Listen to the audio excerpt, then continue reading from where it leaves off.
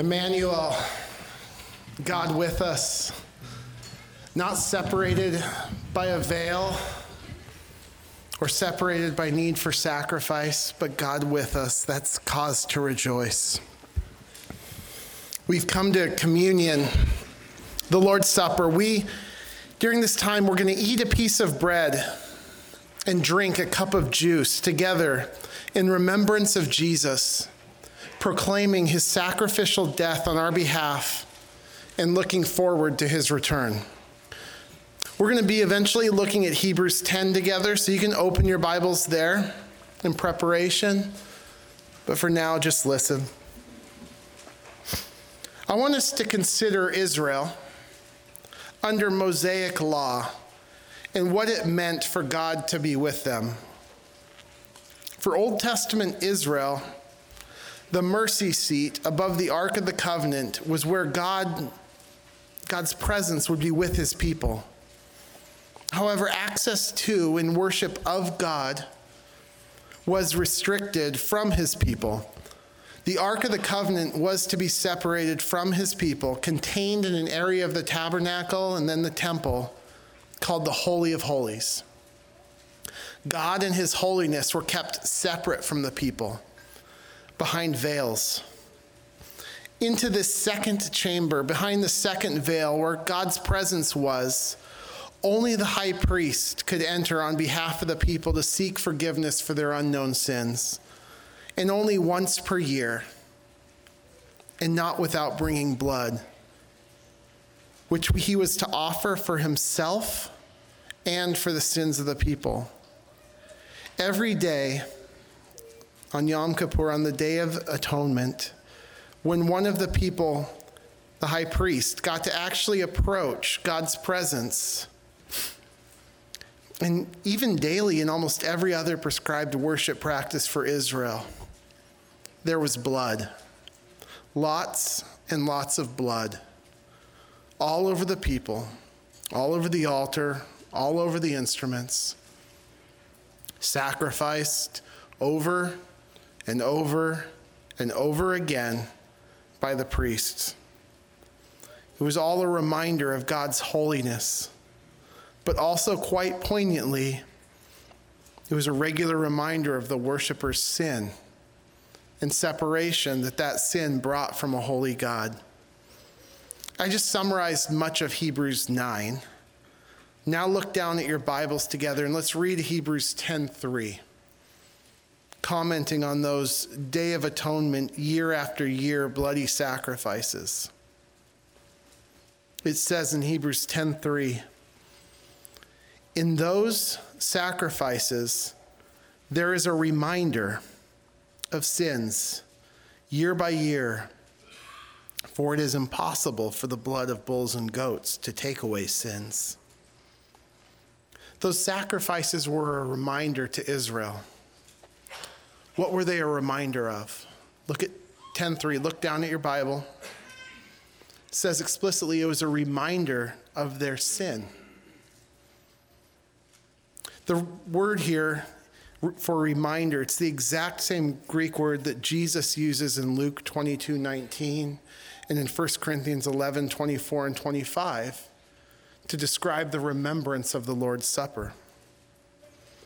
Every time we take this meal, representing a body broken and blood spilt, it too is a reminder, a remembrance. But what is the Lord's Supper a reminder and remembrance of? Our sin? No.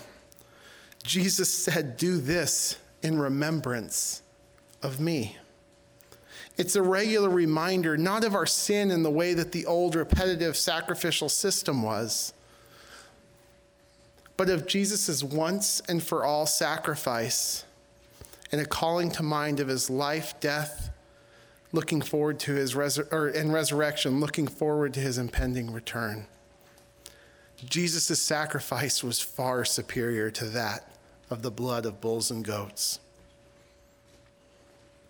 Jesus is expressly not being re-sacrificed every time we eat this meal together. as the Catholic Church detestably and heretically teaches. There is no sacrifice, there is no forgiveness, and there is no merit that comes through the eating and drinking. Rather, we eat and drink to regularly remember Jesus' once and for all sacrifice that took place on the cross 2,000 years ago. A sacrifice that actually cleanses, actually forgives, actually conquers death, that actually tore the veil of separation between us and God, allowing us to have the confidence to draw near to God with a sincere heart and full assurance of faith. So if you're a Christian, if you have placed your faith in Jesus and have been cleansed, forgiven, reconciled, made new by grace alone, through faith alone, in Christ alone, then this time of communion is for you. It's right for you to repent of sins at this time. If you're aware of sins, confess them to the Lord and turn now. But do it knowing that your ability to take this bread and juice with confidence is not dependent on the quality of your obedience this week, whether good or bad. This is a regular remembrance of the once and for all death that actually conquers sin, actually cleanses your heart and consciences. It's a body and blood far more effective than those of bulls and goats that had to be offered over and over and over again. Hebrews 10:14, for by one offering he has perfected for all time those who are sanctified. If you're not a Christian, Jesus' sacrifice was not on your behalf. If you won't believe, you will stand before God with your sins on you. The difference between Christians and not Christians is not some presence or absence of sinfulness. It's that Jesus' sacrifice paid for our sins and changed us from the heart. And if you are not a Christian, you will stand before God with your sins still on you, and you will be rightly judged and cast out of God's presence into eternal suffering. And so now at communion, you can't rightly remember a sacrifice and provision that isn't yours. So if by your own admission, by your own assessment, you're not a believer, let the bread and juice pass. But while you still have breath, you have a chance to turn and repent. Jesus died so that sinners like you and like me could be saved. So please believe. Don't leave here without being reconciled to God by grace through faith. Speak to whoever brought you, somebody next to you, or come after the service to these doors in the front on your left. One of the leaders will be available to pray with you. So let's take the Lord's Supper together, each on your own. As you prepare your heart to do that, before the men come, I want to just read a few sections from Hebrews 10, and then the men will serve us. Starting in Hebrews 10:1. For the law, read along with me, since it has only a shadow of the good things to come and not the very form of these things, can never, by the same sacrifices which they offer continually, year by year, make perfect those who draw near. Otherwise, they would not have ceased to be offered, because the worshipers, having once been cleansed, would no longer have had consciousness of sins.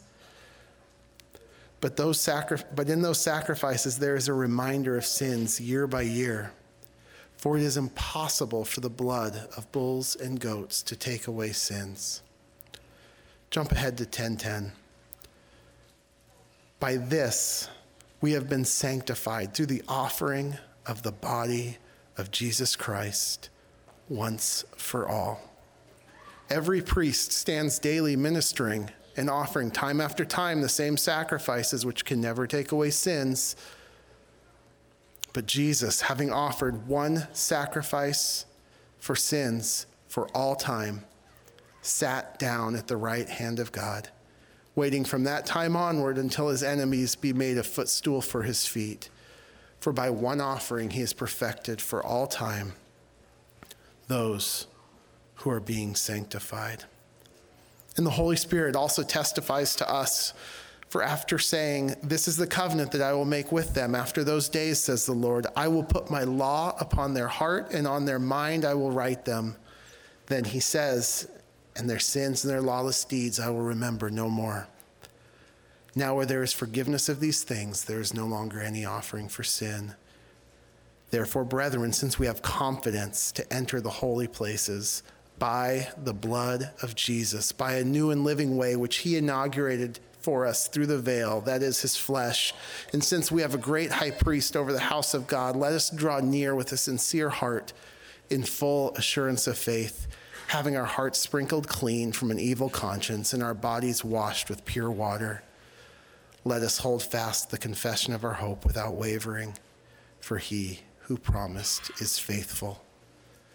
And let us consider how to stimulate one another to love and good deeds, not forsaking our own assembling together, as is the habit of some, but encouraging one another, all the more as you see the day drawing near. Men, please serve us. Let's remember Jesus by taking communion on your own together.